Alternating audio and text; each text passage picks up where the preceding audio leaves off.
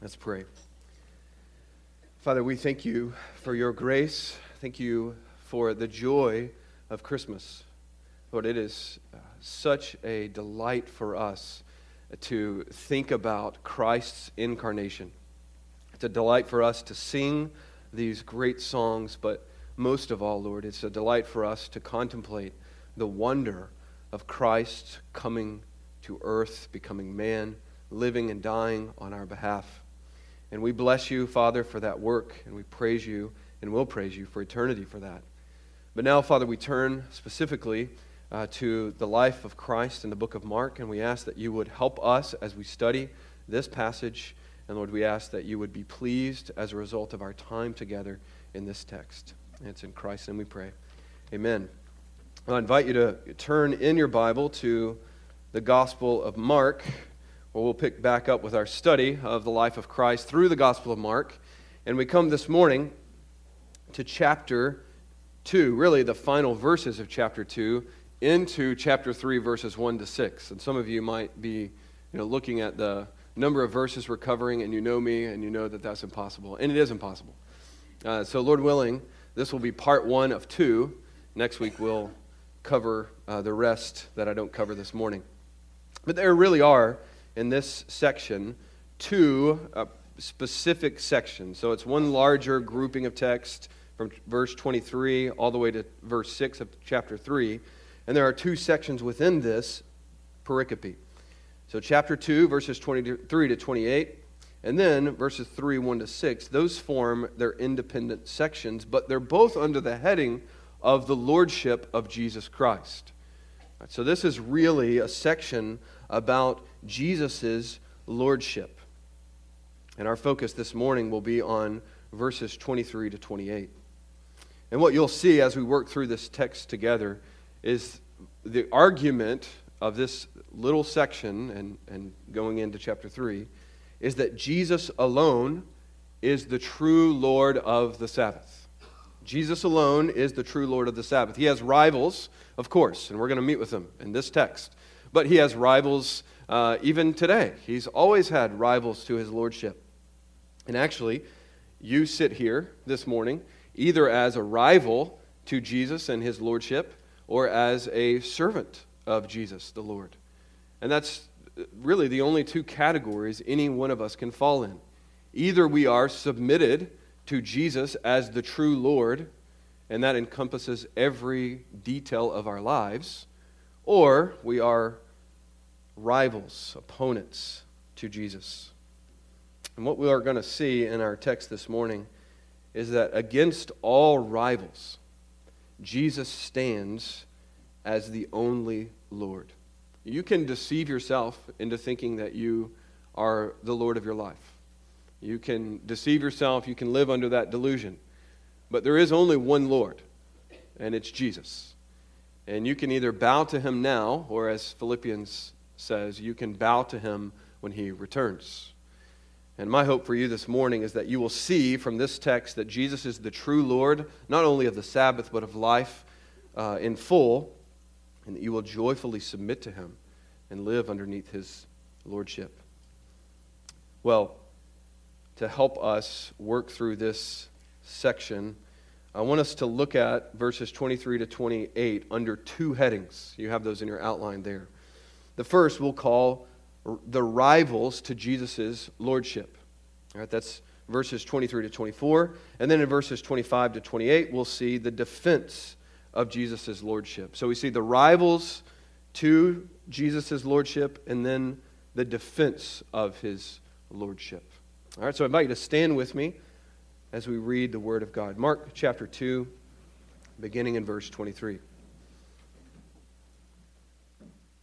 And it happened that he was passing through the grain fields on the Sabbath, and his disciples began to make their way along while picking the heads of grain. The Pharisees were saying to him, "Look, why are they doing what is not lawful on the Sabbath?"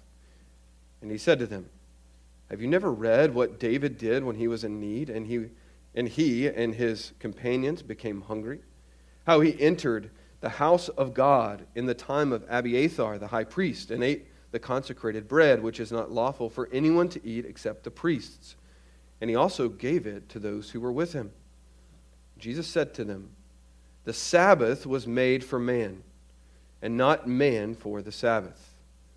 So the Son of Man is Lord even of the Sabbath. You can be seated. Now, before we look at the rivals of Jesus' lordship in these verses, we need to zoom out a bit and remind ourselves what's been going on throughout chapter 2. You'll remember that the opposition in this chapter against Jesus is steadily growing until it reaches a fever pitch in chapter 3 and verse 6. But beginning in chapter 2, the Pharisees, you remember those are the religious leaders of Israel, they take issue with Jesus' authority to forgive sins. Then they take issue with the fact that Jesus and his disciples are befriending tax collectors and sinners. And then we saw last time we were together that they also took issue with the fact that Jesus' disciples just wouldn't conform to really the religious standards of the day, namely the traditional fast days of the Pharisees. Now, all of these scenarios throughout chapter 2 came as significant issues for the Pharisees. These were not just minor things to them. These were major issues and significant problems for them, mainly because Jesus was refusing, and his disciples, to fit into the legalistic mold that they had formed. And so Jesus was actually, as he continued to teach, was emerging as a rival to their leadership and their authority. And so that's where we see, that's where we find ourselves right here in this text. And we see that in verse 6 of chapter 3, it all culminates with the Pharisees saying, we've had enough. We're done with this man who's assuming to be an authority over us. Let's kill him. And what we want to be clear about here, especially as we study this passage, is that there are two authorities that have emerged on the scene, Jesus and the Jewish leaders. This is a rivalry. There's no doubt about it. And the rivals are marked by two different interpretations and applications of the law of God. And the Pharisees have effectively assumed lordship over God's law. You need to see that. They see themselves as the lords, as the police, as the keepers of the law of God. And at this point in history, they have jurisdiction. And they have the respect of all the religious people around them.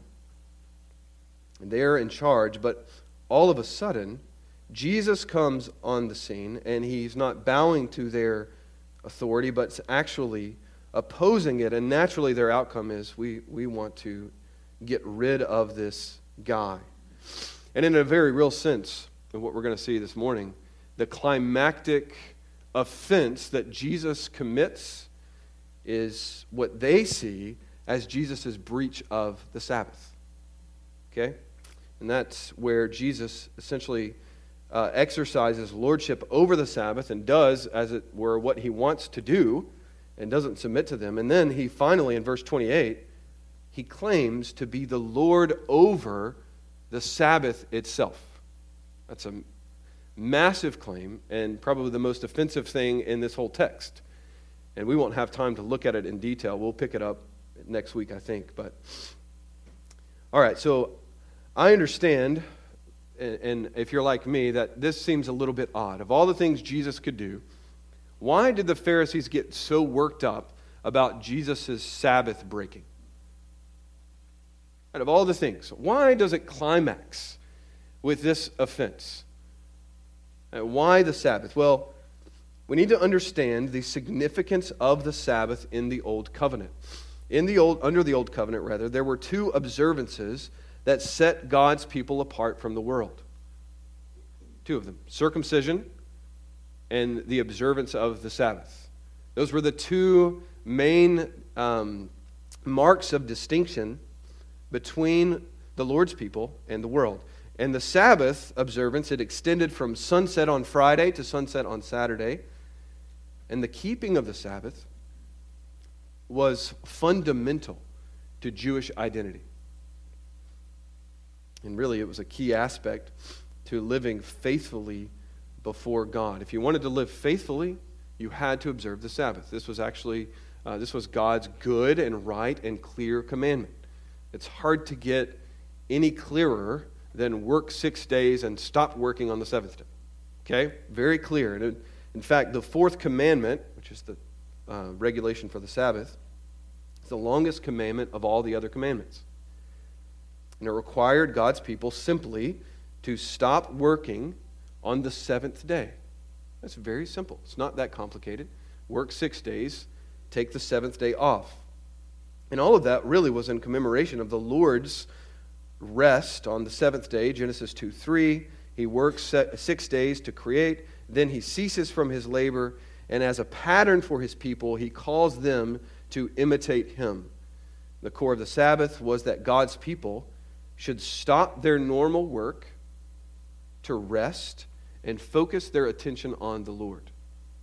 Now, I want you to see the simplicity of that. Okay? Very simple, not complicated. Now, we have, as humans, a remarkable ability to complicate the simple. Right?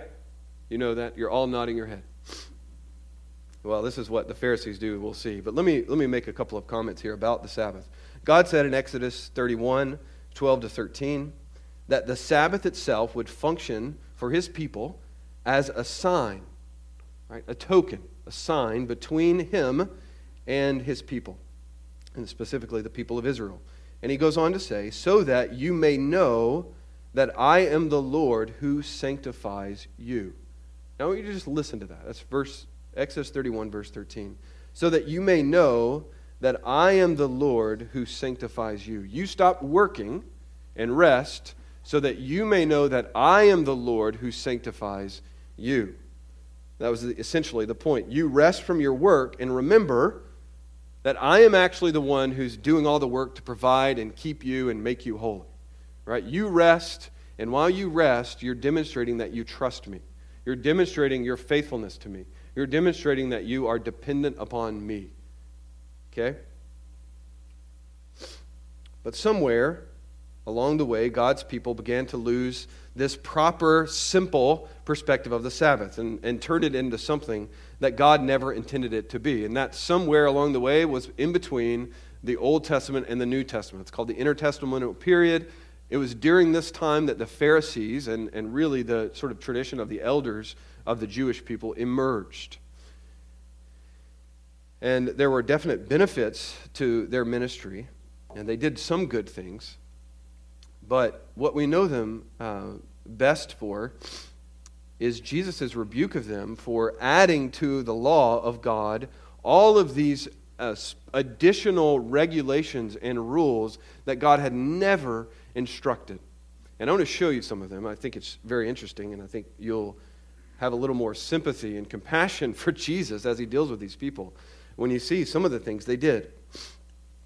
So what they did was that they took the law of God, the law that was sufficient and perfect and everything that God's people needed for life and godliness, and they wanted to make it a little clearer. Right? They wanted to make it a little more helpful. There's a good application there. Right? God's law, his word, is perfect. It doesn't need your help. Right? It doesn't need your additions. It doesn't need you at all, really.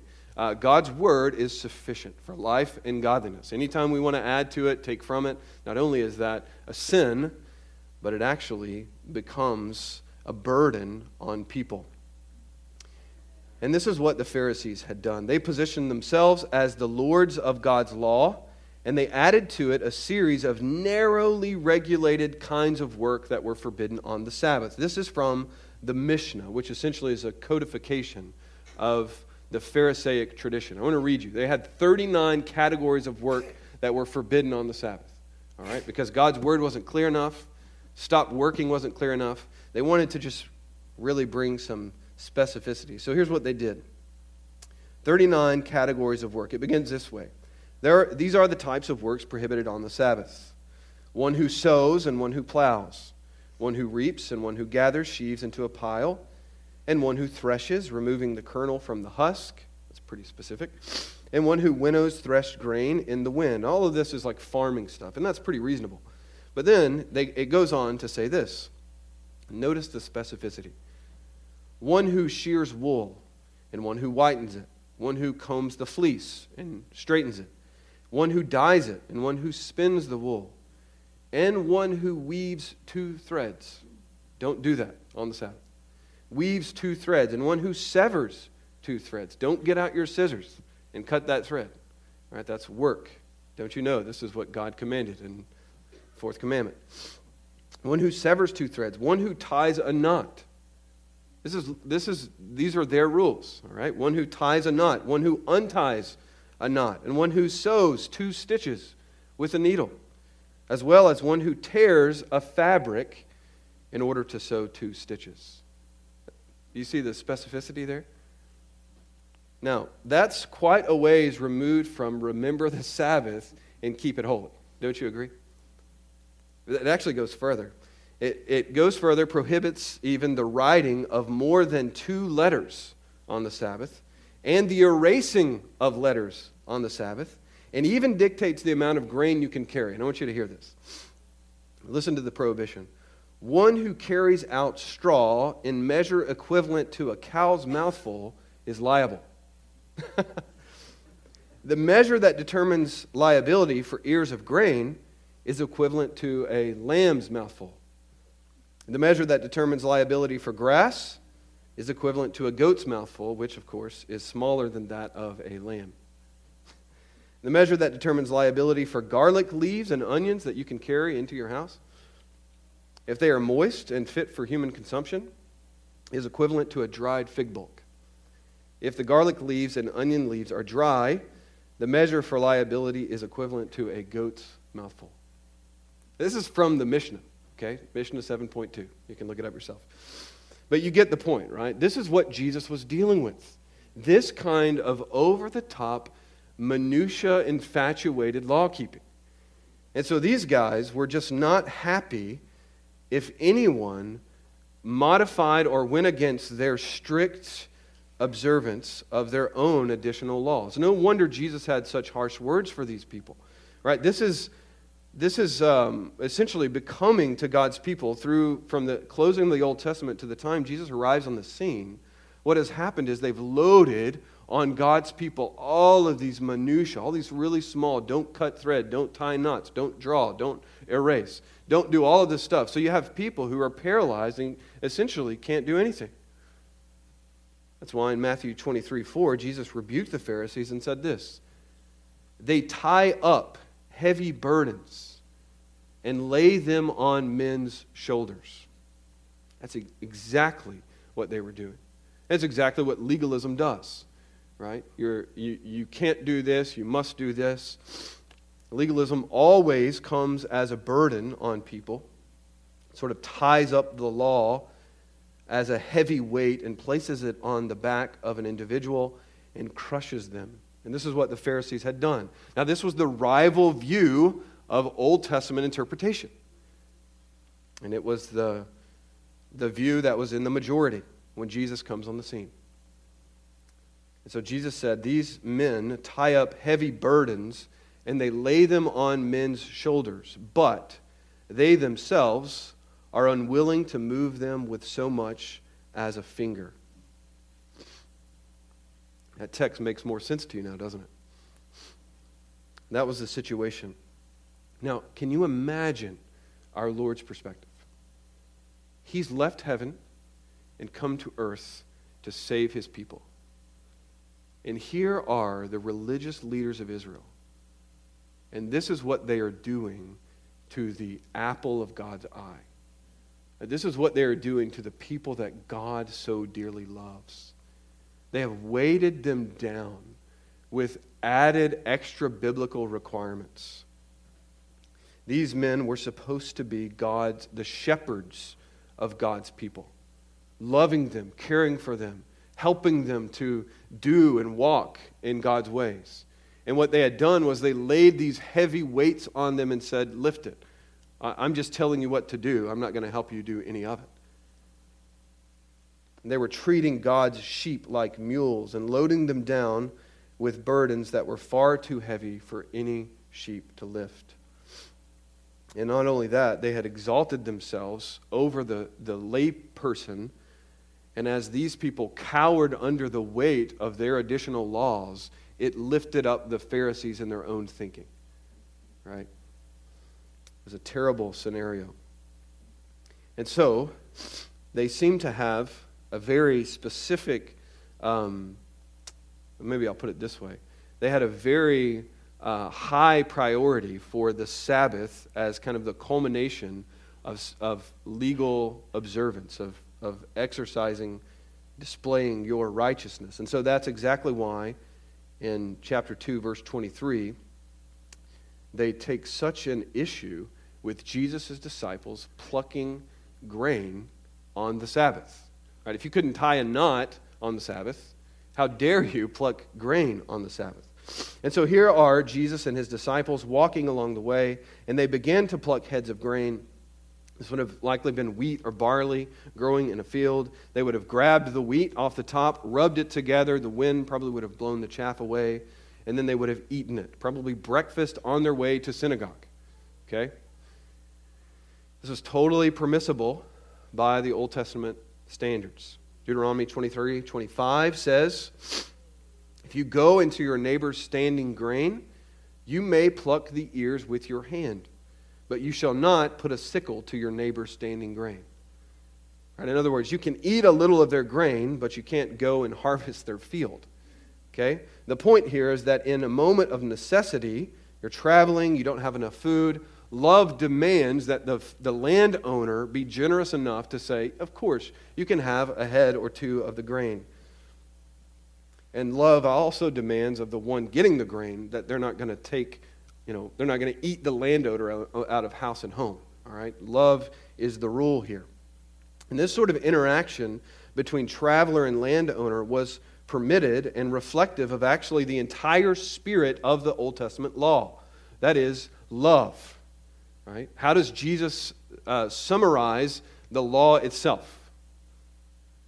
Love God and love your neighbor as yourself.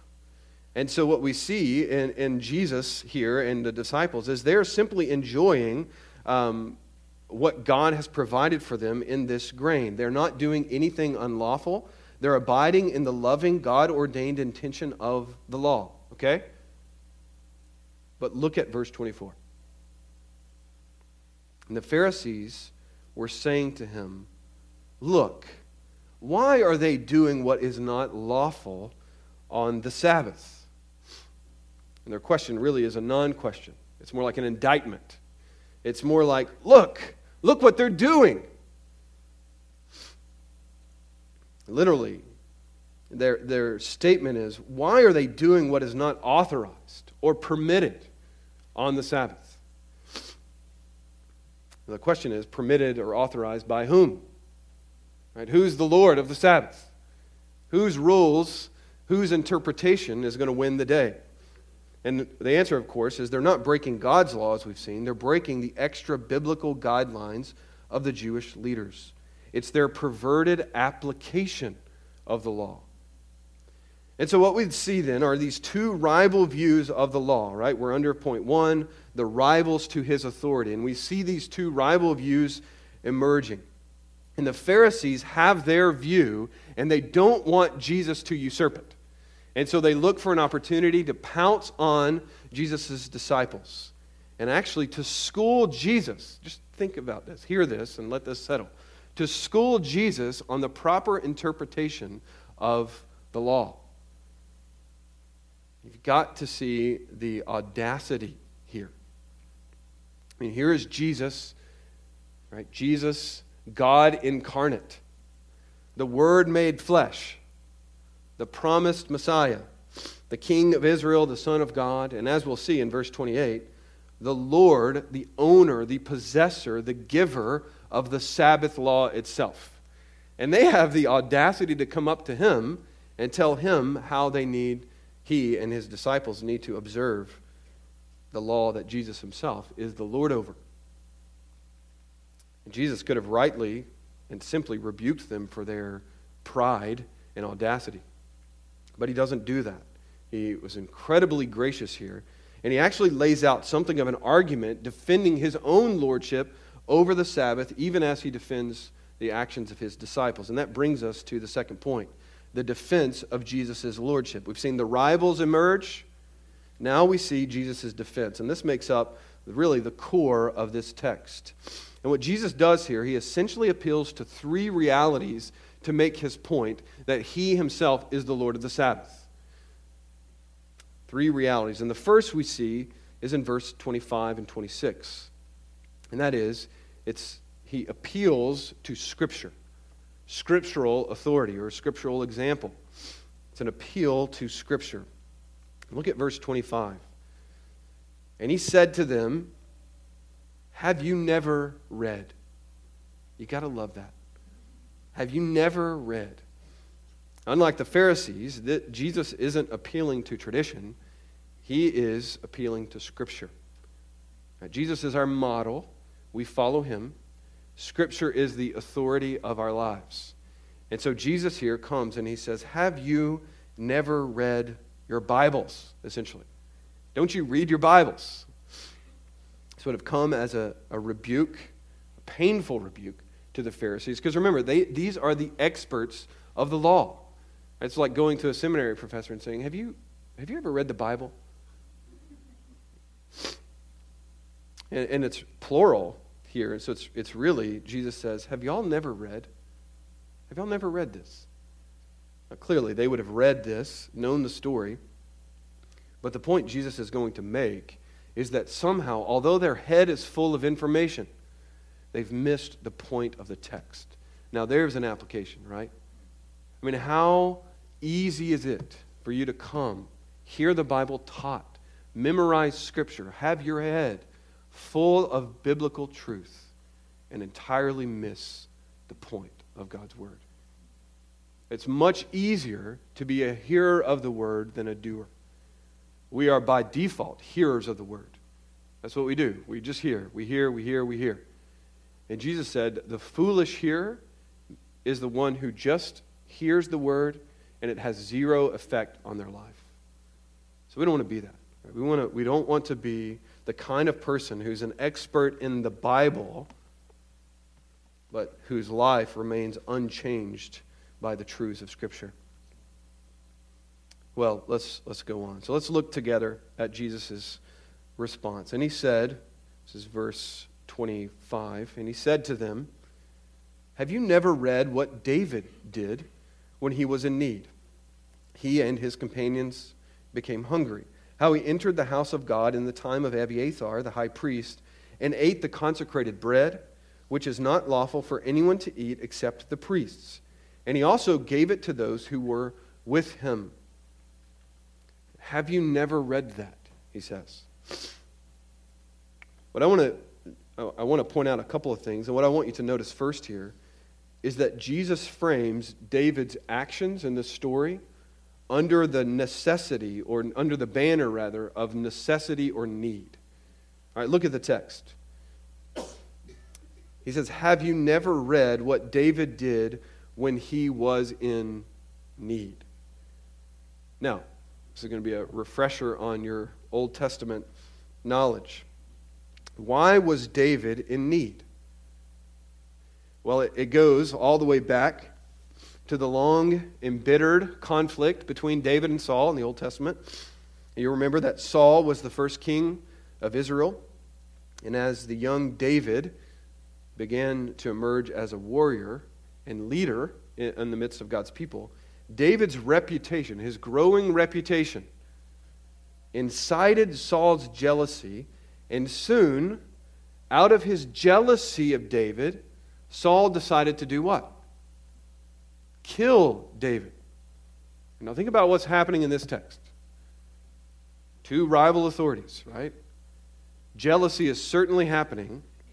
And here you are, the Pharisees, rather, are seeing Jesus emerge as a teacher surpassing anything anyone has ever seen, and they are jealous. It's really a striking parallel. David's reputation incited Saul's jealousy. Jesus' growing reputation and authority incited the Pharisees' jealousy. And so, just like Saul, they decide to kill Jesus. Saul's not the guy you want to be like in the Old Testament, all right? So here, then, back to our story of David and Saul. David finds himself on the run from Saul because Saul is trying to kill him. And early on in the story, David fled from a town called Gibeah to the city of Nob, which was about 1 mile north of Jerusalem. And he arrived at the tabernacle there, which had been moved from Shiloh to Nob temporarily. And David comes, he's fleeing, he's trying to save his life from the man who has the most authority in the world at that point, Saul, or at least in David's world. And he's essentially, the president of the U.S. is trying to kill him, right? And so David's running. He has no time to gather food, no time to gather weapons. He's running away. He comes to the tabernacle, and he's also not alone, right? He has his men with him who are traveling with him, and they come to the priest, the tabernacle, a safe place. They're starving, and they're desperate for food and provisions. And in God's providence, the only food available for David and his men is the consecrated bread. Very special bread. It's the bread of the presence. And so, what is the priest going to do? Ahimelech is the priest. He recognizes his spiritual obligation not to keep this bread safe in the tabernacle, but to give it to David. He recognizes that the preservation of David's life is more important than the upholding of the ceremonial regulations regarding the bread of the presence. Now that seems so obvious to us, but you have to see that what's going on here is a rival interpretation of the law that said the most important thing is the letter and minutia of the law that we've also added to it. And Jesus is coming along and saying the person, compassion, necessity, love to people is the whole spirit and substance of the law itself. Well, so the priest gives the food, the bread to David, and we see then that compassion is what motivates, or rather really necessity is what motivates the priests to break the regulations regarding the bread. Now it's significant. This is really important. David is not punished for what he does in this episode. Ahimelech is not punished for what he does. In fact, the only person who's upset about this whole scenario is actually Saul. Right, Saul's the one who's upset, and out of his anger, he actually turns and commands his men to kill all of the priests in the tabernacle. Right? Saul is not a guy you want to be like. Okay? He commands his men to kill 85 priests that day, including Ahimelech. But one of the priests actually gets away. And there's a connection here that's important. This priest that gets away in the story, he's most likely serving as an assistant to Ahimelech, and his name was Abiathar. He was Ahimelech's son, and he actually became the high priest during David's reign. And he has a significant ministry and actually became better known than Ahimelech and played a more significant role in the life of God's people. Now, I hope you're asking, why is he saying all this about Ahimelech and Abiathar? I hope you're asking that. Well, look back at Mark 2. I just want you to see this. Mark 2, 25 and 26. Jesus says, "Have you never read what David did when he was in need? He and his companions became hungry, and how he entered the house of God in the time of Abiathar." Now, the reason I'm belaboring this point is it has to do with the integrity of the Word of God. Okay? Skeptics will look at this and they'll say, look, even Jesus didn't know the Old Testament.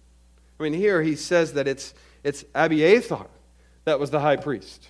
And everyone knows that it was actually Ahimelech who was the high priest. So Jesus is wrong, the Bible's wrong, you can't trust the Bible. That's why I'm an atheist and I go on my way. Well, most of the time these kind of arguments are simply, defended. And I just want to give you a few reasons why Jesus references Abiathar and not Ahimelech. So first, Abiathar was most likely assisting his father there, so he's there with him. There are 85 priests in the tabernacle. Abiathar is the son of Ahimelech. It's not unreasonable to think that Abiathar was the assistant of Ahimelech and would have had some role to play in the giving of the bread. But I think what is even more here and more objective is that Jesus is probably in this passage making a general citation of the story for his hearers. Now, I'm going to prove this. I hope you are convinced. So Jesus, when he says that in the time of Abiathar, the Pharisees would have known exactly where he was talking about. Now, you may ask, well, why doesn't he just say, 2 Samuel chapter 20? Why does he not do that? Well, because he didn't have the liberty to do that, because it wasn't until 1551 that chapter and verse divisions that you have in your Bible appeared. All right? So for most of history, there have not been chapter and verse divisions in Bibles. So what they would do, and this is what Jesus does here, and he actually does this in Mark chapter 12 as well, they would reference a major scene, major character in the section of a scroll, and everyone would know, oh, that happens on this page. So for example, in Mark chapter 12, Jesus interacting with the scribes, he says, have you not read in the book of Moses, in the passage about the burning bush? Literally, have you not read in the book of Moses, in the passage about the bush?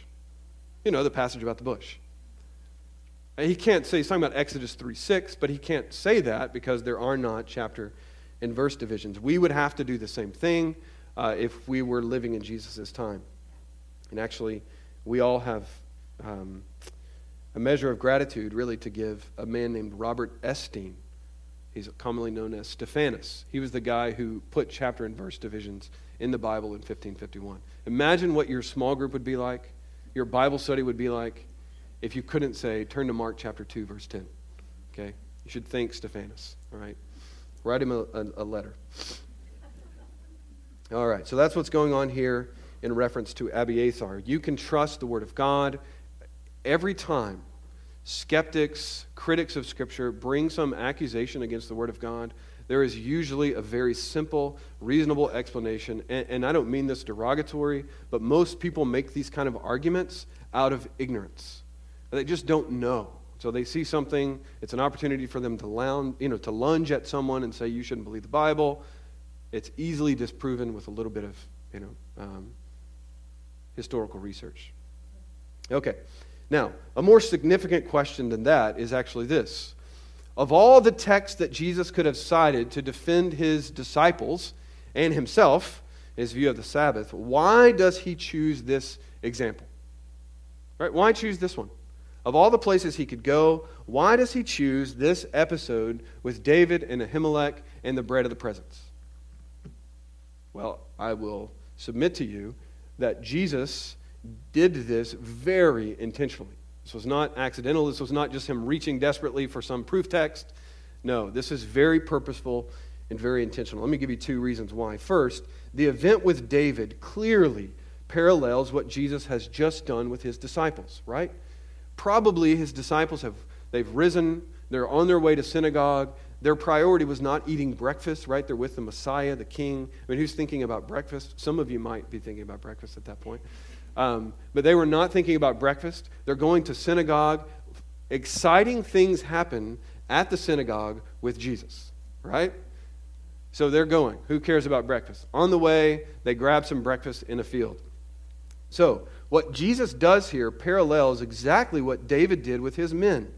So when he uses this example, it's inviting the Pharisees to draw a comparison between David and Jesus.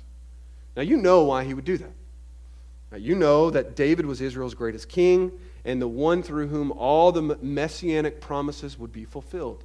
This is just the beginning. We're going to see more references to David in the Gospel of Mark, and all of them are going to sort of suggest to us that Jesus is the royal Son of God who has absolute authority. Now, this would have come it wouldn't have fallen on deaf ears, rather, with the Pharisees, because during the intertestamental period, there were a series of benedictions or prayers that were developed, and they would recite them at the conclusion of every service. And listen to one of them regarding the Messiah. This is how it reads. Speedily cause the offspring of David, your servant, to flourish, and lift up his glory by your divine help, because we wait for your salvation all the day. They knew the Messiah was coming from the lineage of David. And so for Jesus to say, hey, don't you know what David did? All of a sudden, they're going to see themselves, right? You've got two rivals. Here is Jesus and David, and here are the Pharisees and Saul, right? You don't want to be on Saul's team. And David is Jesus is emerging, and we'll see this throughout Mark, as the authoritative Son of God from the lineage of David.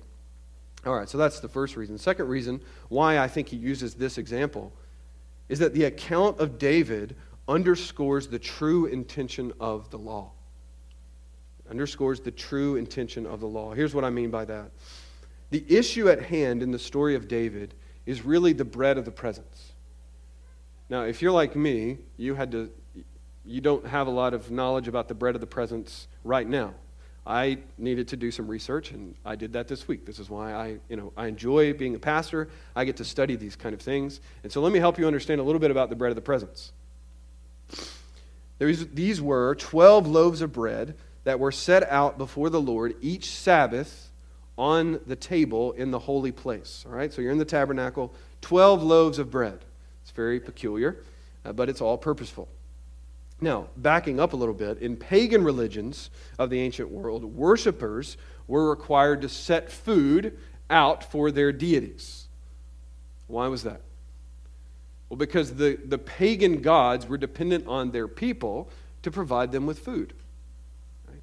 You go work out in the field, you're working for the god. Right? So you work, you sow, you harvest all your grain, you make bread out of it, you bring it to the God, because he needs to eat, just like you. He's just a little higher than you are, and he needs you to bring him food. And so some people look at what Israel did with the bread of the presence in the tabernacle, and they say, look, see, Israel was just like the other religions of the ancient Near East. Well, not exactly. Far from that, actually. The Old Testament, Israel, these instructions that God had given his people, it was not so that God could somehow have 12 loaves of bread at the end of a hard work week to come into the tabernacle and consume it for his own well-being. Right? God clearly did not need this bread. All right? So rather than it sort of disappearing and they saying that the gods ate it, at the end of the week, the priests were permitted by God to eat the bread. The bread was there, and at the end of the week, the priests were able to take the bread and receive it as God's provision for them. In fact, the bread of the presence is tied directly to Exodus 16 and God's provision of manna for his people in the wilderness. So the bread of the presence then was not for God to eat. All right, this is going to be important as Jesus says something in a couple of verses. The bread of the presence was not for God. All right, the bread of the presence was for man. It was for the priests to eat, and it was for man to remember Exodus 16, that God was the one who provided for his people. Now that is still true. God is the one who provides.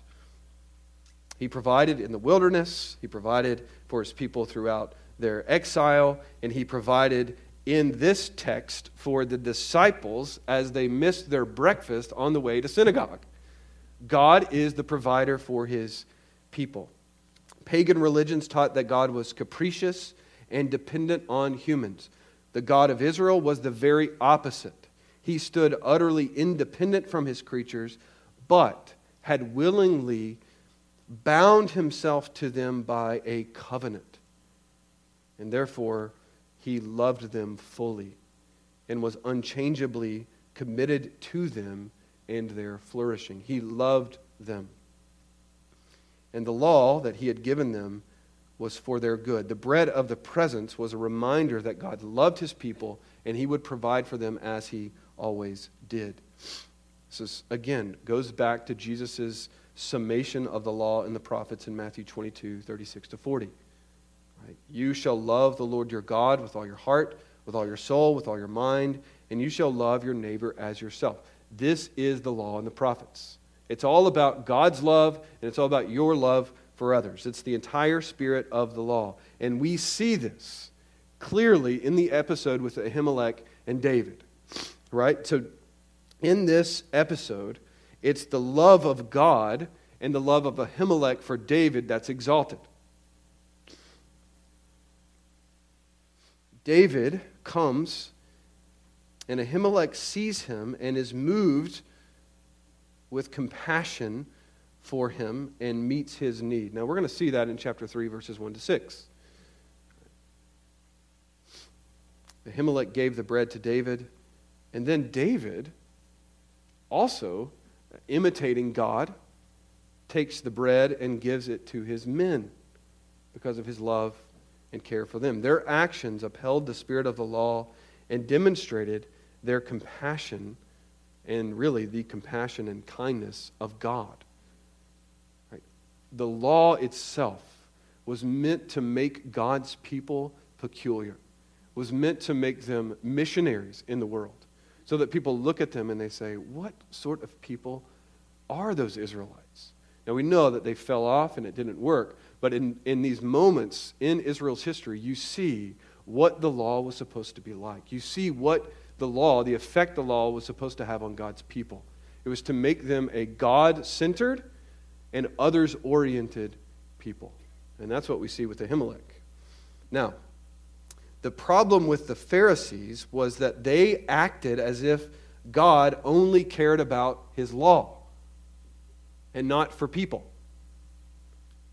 They put these two realities, God's care for his people and God's holiness and the upkeep of his law, they put those as really opposing one another, and their actions represented God to the people as overly scrupulous, overly concerned about the law and the minutiae of the law, when the reality was that God had given his law as an expression of his love and care for his people.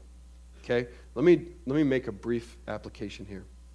We need to all be aware that we do not forget that our priority is to love people. We can often look at people as it's been said, as a problem with two legs.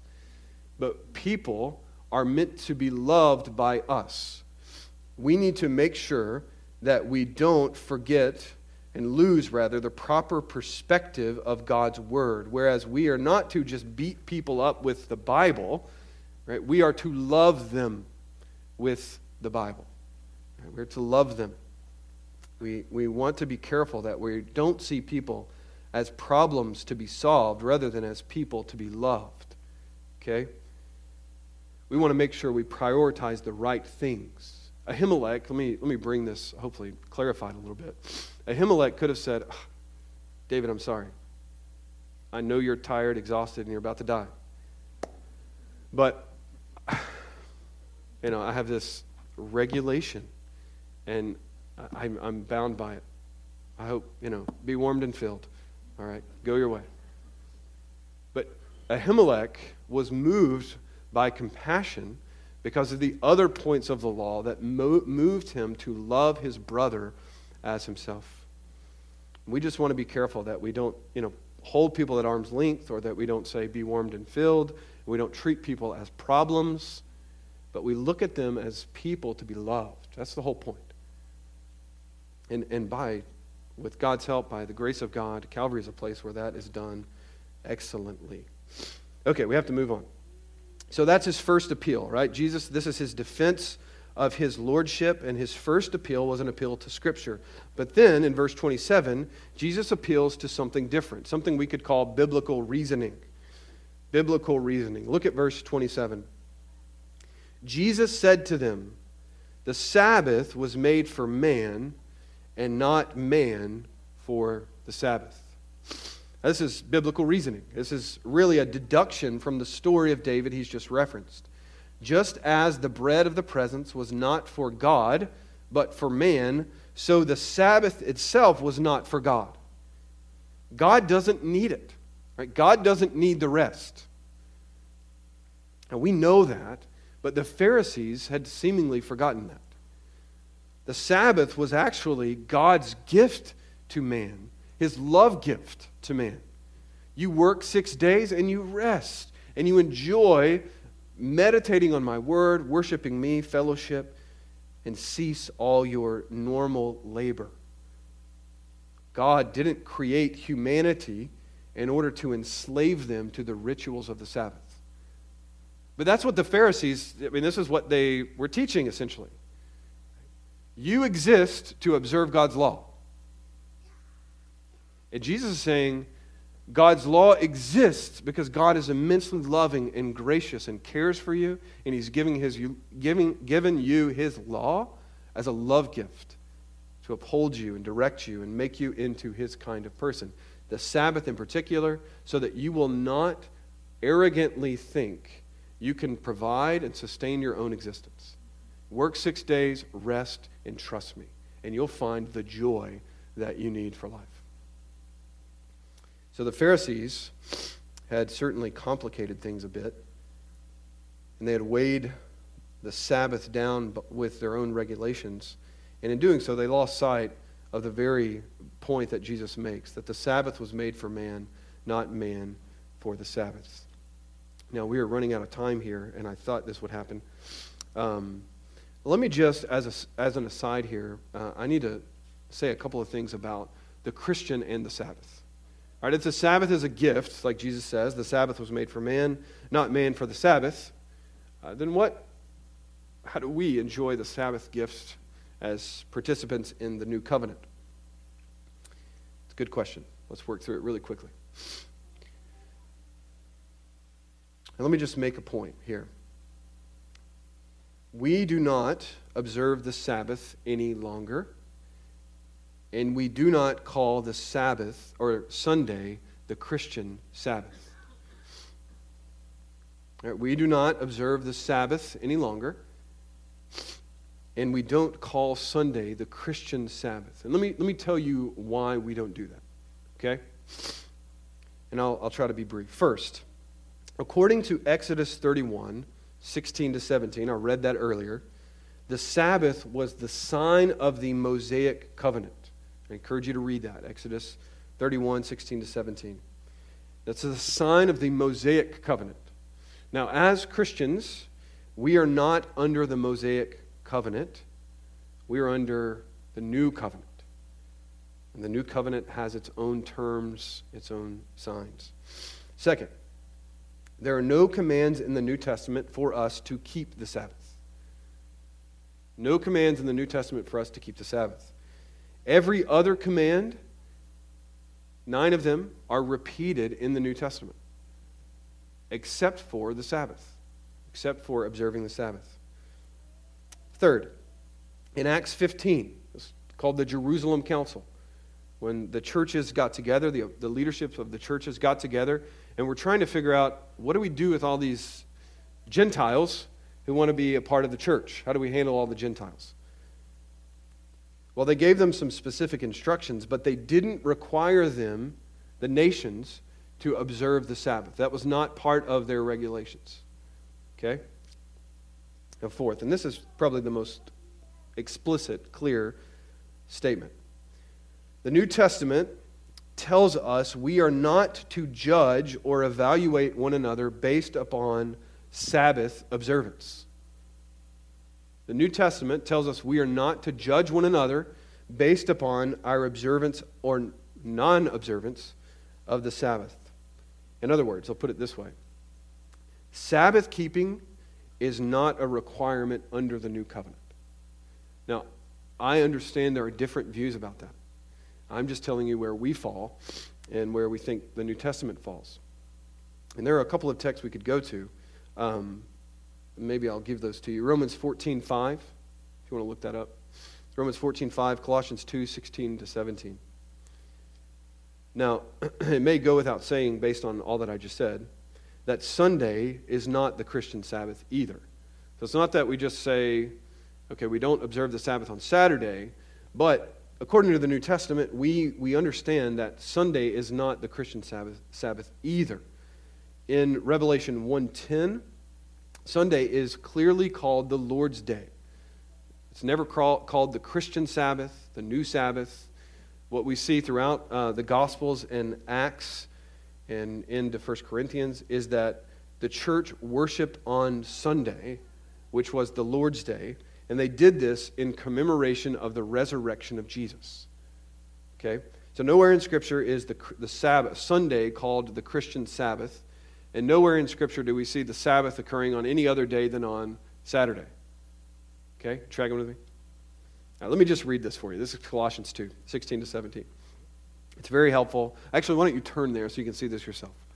Colossians 2, verse 16.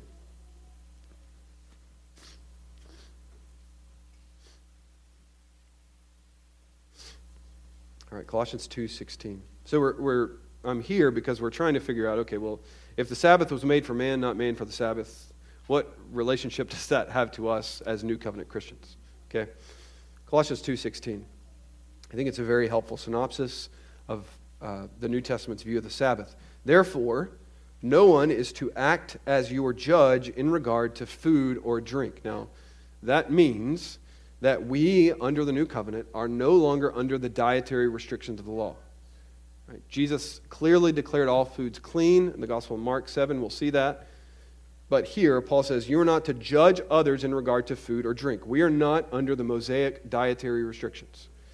All right? He says, or in respect to a festival or a new moon.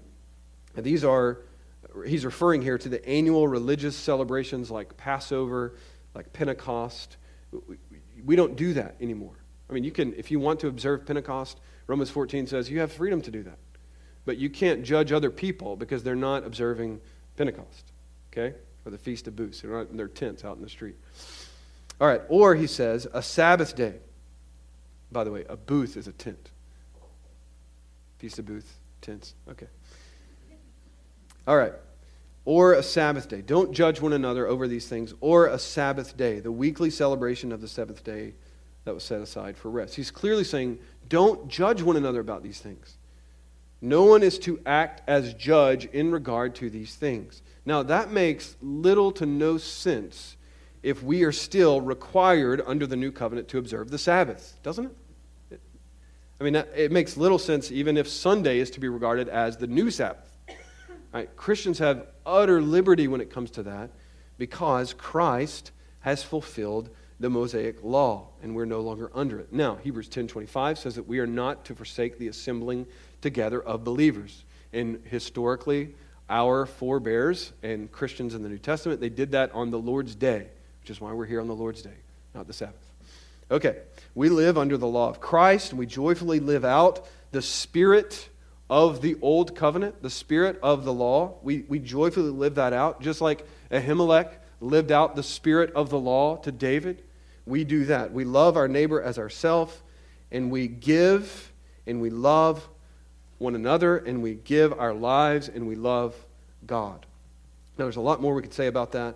Jason just did a Sunday school series that touched on this issue, on law keeping, Christian liberties, rather. And that's should be published online. One of them is. One of them didn't get recorded. But if you're interested in hearing more about that, I would encourage you to listen to that Sunday school lesson. All right, let me wrap all this up here. So we've seen in verses 25 and 26, Jesus makes an appeal to an example from Scripture. Remember, what he's doing is he's arguing for his lordship over the Sabbath. So point number one for him, his first step is to appeal to the authority of Scripture. And then verse 27, we've seen that he appeals to biblical reasoning. And then lastly, in verse 28, his argument culminates with a final appeal to his personal authority.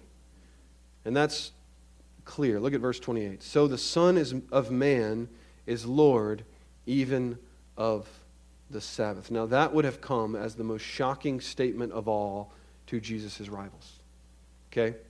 And unfortunately, we are out of time. And we'll pick back up with verse 28 and go through chapter 3 and verse 6 the next time we're together. Let's pray. Father, we love you. We love your law. We love your word. We love that you have given us a spirit to obey and to keep your law. And we love, Father, that most of all, you have given us your Son to be the Lord of our lives, to be the substitutionary sacrifice for us, to live and die in our place. We thank you for his life, his resurrection, and current reign for us. And Lord, we thank you that he is truly the Lord. We thank you that the Pharisees did not win the battle, but that Christ won, demonstrated his lordship. We thank you that through Christ's arguments here, we see that you, Father, are the loving and gracious, benevolent, kind God that you are and always have been. And we trust, Father, that you will continue to be all that you have been for your people throughout history. And Lord, we love you in Christ's name. Amen.